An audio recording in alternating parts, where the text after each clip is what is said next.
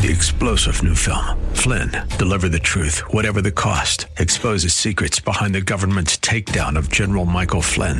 Flynn knew what the intel world had been up to. He ordered the first audit of the use of contractors. This set off alarm bells. He told the truth. He was the most dangerous person for Donald Trump to hire. They had to get rid of Flynn. Flynn, deliver the truth, whatever the cost. Available now. Watch it today. Go to salemnow.com. salemnow.com. Thanks for listening to the Town Hall Review with Hugh Hewitt podcast, bringing to you the best voices on the stories and issues that matter. Helping make it all possible is the generous partnership with the Pepperdine Graduate School of Public Policy. Here's another piece I'll trust you enjoy. Pete, you started to talk to us about Jonathan Haidt's presentation over at Pepperdine, and then I'd love to hear a little bit more about that. And then I think that probably goes into the series that you guys also initiated just this week, The No Way to Treat a Child. Go into this a little bit for us, what we're talking about here. Yeah, well, Haidt was here, Dr. Haidt was here on Wednesday night for the President's Lecture to talk really about the challenges and changes that he's seen in the behavior of students, particularly in college classrooms. So this is in part a personal story for him. He has been a professor at NYU for a number of years, and essentially he charts a couple of major influences that have had deleterious effects on the mental health of Gen Z, those in their teens and into early 20s. The first has been the movement in the, say, the early 2000s around against play or free play, what he would call essentially a culture of fear and protection that pervaded America and certainly American parenting. You may have had a guest on it one time, and I don't know the author, but is a proponent of what's known as free-range parenting. Okay. The belief that you can, as I think many of us who are over 35 or 40 years old, can go out into the street and play with your friends for hours and return when, it's dinner time. Yep.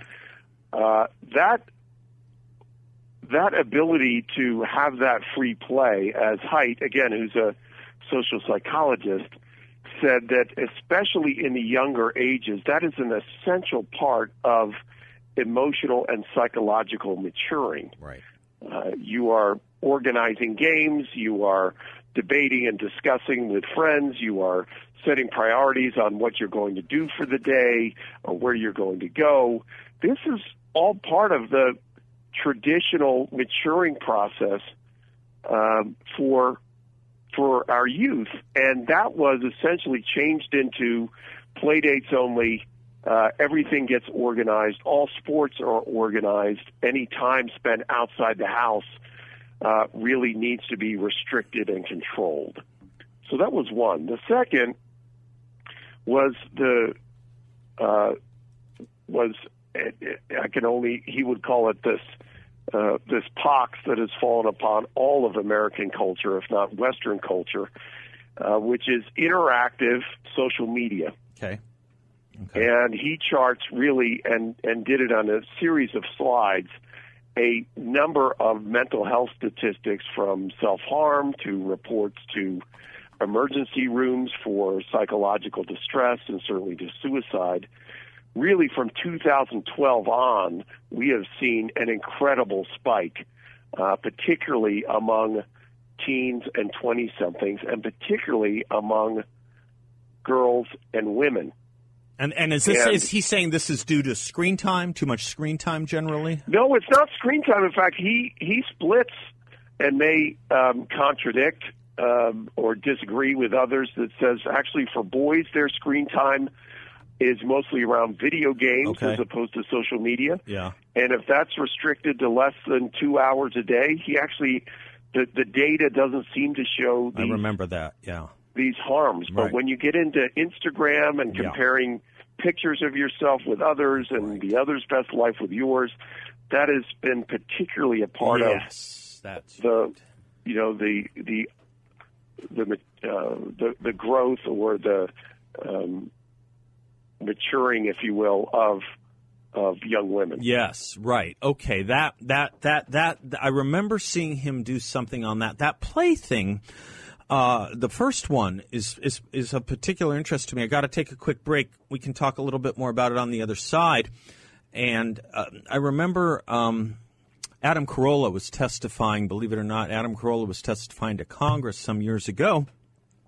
And his conclusion was the problem with our youth is that I think his phrase was we dip them in Purell and we don't ready them for a world that requires an understanding of gravity. And we have so protected them that we end up raising children in adult bodies. We'll pick up on all that when we come right back with Pete Peterson, this gifted academic and academic leader, the dean at the Pepperdine School of Public Policy, publicpolicy.pepperdine.edu. Be right back.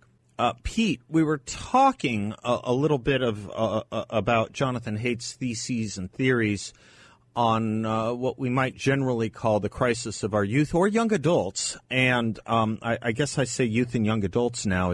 You can correct me if you have a better terminology for it. Mm-hmm. But it really does start at what we give them, what we do with them, what we do to them at very early ages. And I think maybe at least a positive thing I might say about the conservative movement on this is that it has become more and more attuned to the importance of front-loading not only good values and the good and decent virtues as recommended and informed by what Aristotle said in Upbringing the Youth, but also the opposing of the bad stuff, also the getting involved and rolling up our sleeves and thinking about, there are pollutions that we worry about with our kids when it comes to healthy water, healthy air. There's something about a healthy brain, too, that we've neglected for way too long. And there is such a thing as toxic messages we can implant into children, too, isn't there?